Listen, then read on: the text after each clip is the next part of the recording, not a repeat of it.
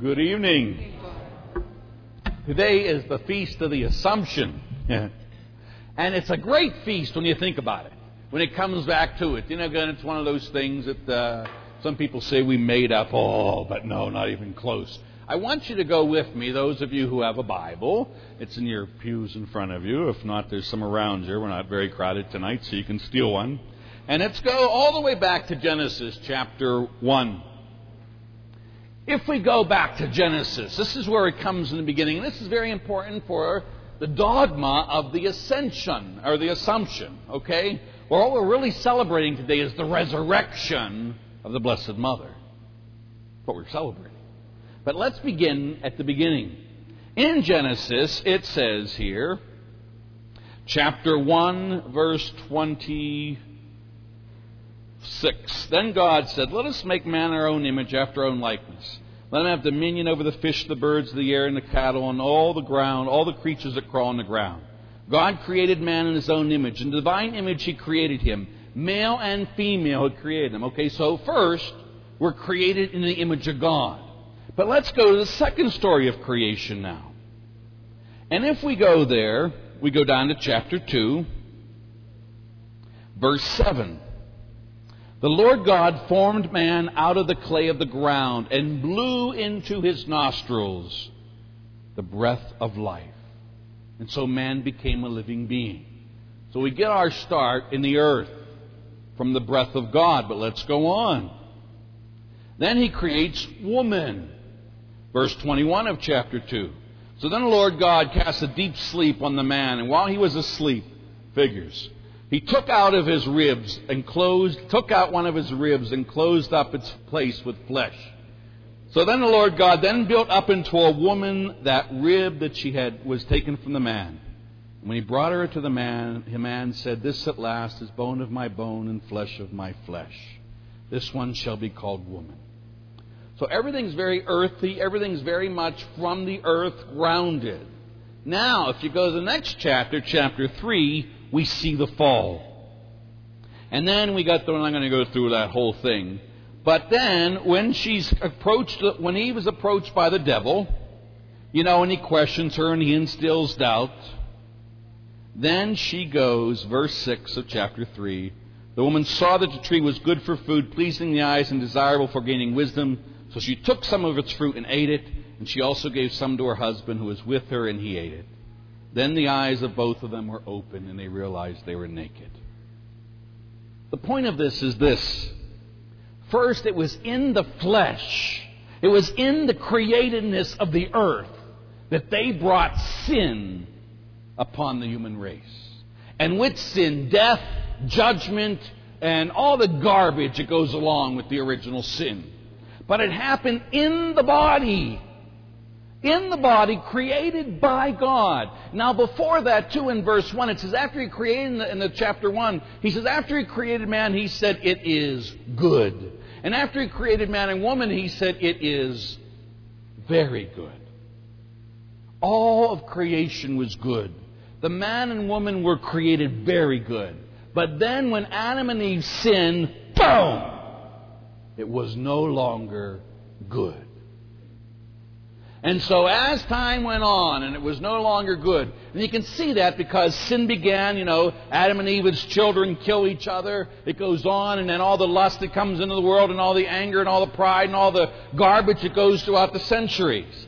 Until you get to the gospel today in Luke. Let's go there. Luke chapter 1. Well, it's right before the gospel, of course. And here in Luke chapter 1, verse 38, chapter 1, verse 38, "Then Mary said, 'Behold, I am the handmaid of the Lord. Let it be done to me according to your will.'" Now, know what happened here. At that very moment, what happened? That which is uncontainable, that which the universe cannot contain, that which is God the Almighty, took on flesh in the flesh of a woman.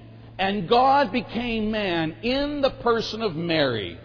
And that, yes, had to happen in the flesh. That what happened in the past in the flesh now had to be redeemed in the flesh. And when she said yes to that, God took on man, and He could say again, now, finally, it is very good. And the first thing He transformed was Mary. Okay? Now, if that happens, what does she do?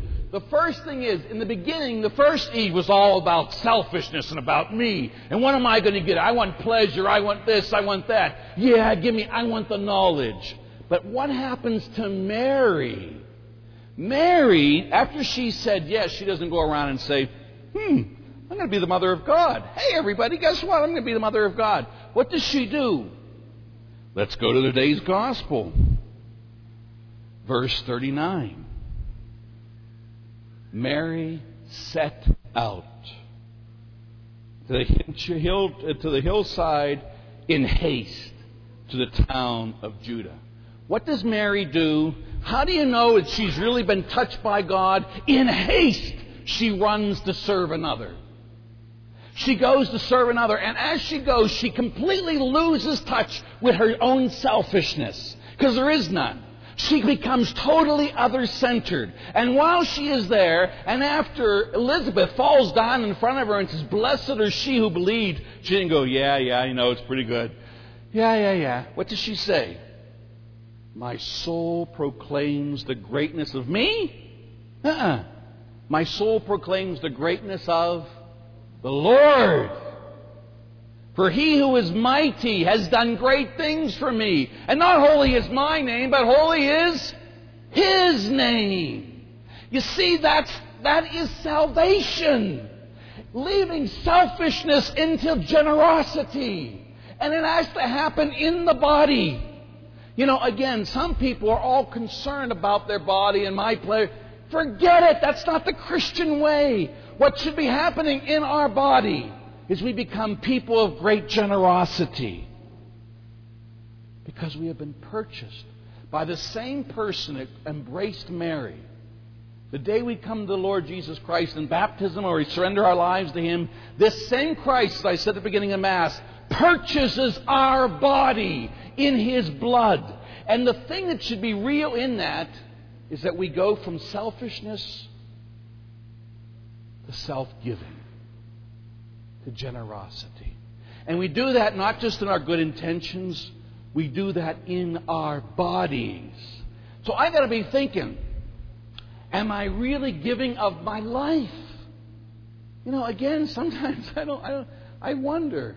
You know, I have been going to Mass this past Sunday. I went to a Mass in a church in downtown Pittsburgh, or pretty close to downtown. And again, I was thinking, oh, God, have mercy on us all. Because people aren't there. You know, I was praising God for our community so many times because I know when I come here, you're here. But most people are just going through the motions. But what has to happen is our change in Christ must become so real that we're so transformed that Christ lives inside of me now, that I become a person of great generosity and I give away my life in my body. Why? Because it is in the body that we're going to attain salvation. Today, when I say the creed, we're going to say, and we believe in the what? Resurrection of the body. Whose body? Ours. We already believed in the resurrection of Christ. We already profess it. When we say every week, and we believe in the resurrection of the body, that means our body. And the first one to do that after Jesus Christ was who? Mary. That when a person gives away their life in their flesh, then what the assumption says is that in that flesh will be transformed into everlasting life. But it had to happen in the flesh, just like death had to come in the flesh to Eve. So life had to come in the flesh to Mary. The old Eve, the new Eve. So what happens is what Mary, the assumption does, is shows us who we are, what will happen to us. If we imitate Mary's yes to the will of God. So what does that mean? That means you and me every day in our prayer, am I saying yes to God's will? Am I seeking God's will? Again, sometimes when we go to pray, what are we doing? Hey, Lord, please bless me and please bless my relationship and make this work, God. And God's saying, I don't want to make this work because this isn't my plan. I have a better one for you. Oh, no, this is the one I want. Do you ever sit there and say, as an aside, but as how we struggle with God. You know, all know Billy Graham, right? Yes. We know his wife, Ruth. Is it Ruth? Ruth Graham. She once says, I'm really glad that God answers prayer with no, or I would have married the wrong man 5 times.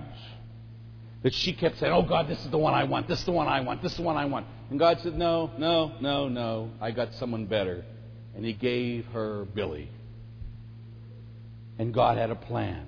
But it was a plan in her flesh. So too, when I come to my relationship with Jesus Christ, it can't just be a head knowledge type thing. Oh yeah, I believe in Jesus, He's my Savior, and oh, anything He wants. Here, I have to live it in my flesh. By living it, yes, God, I'll do your will, and then letting the body carry it out. And when that happens, you and I, every day, practical, step by step, denying self, saying yes to God and His will, we are already on the road to resurrection. We're already on the road to the Assumption. Because as Mary was taken up body and soul, then too do we every day get taken up body and soul into the will of God, which is heaven. You get that? You got it? Good. May each of you know His love today and forever. Amen.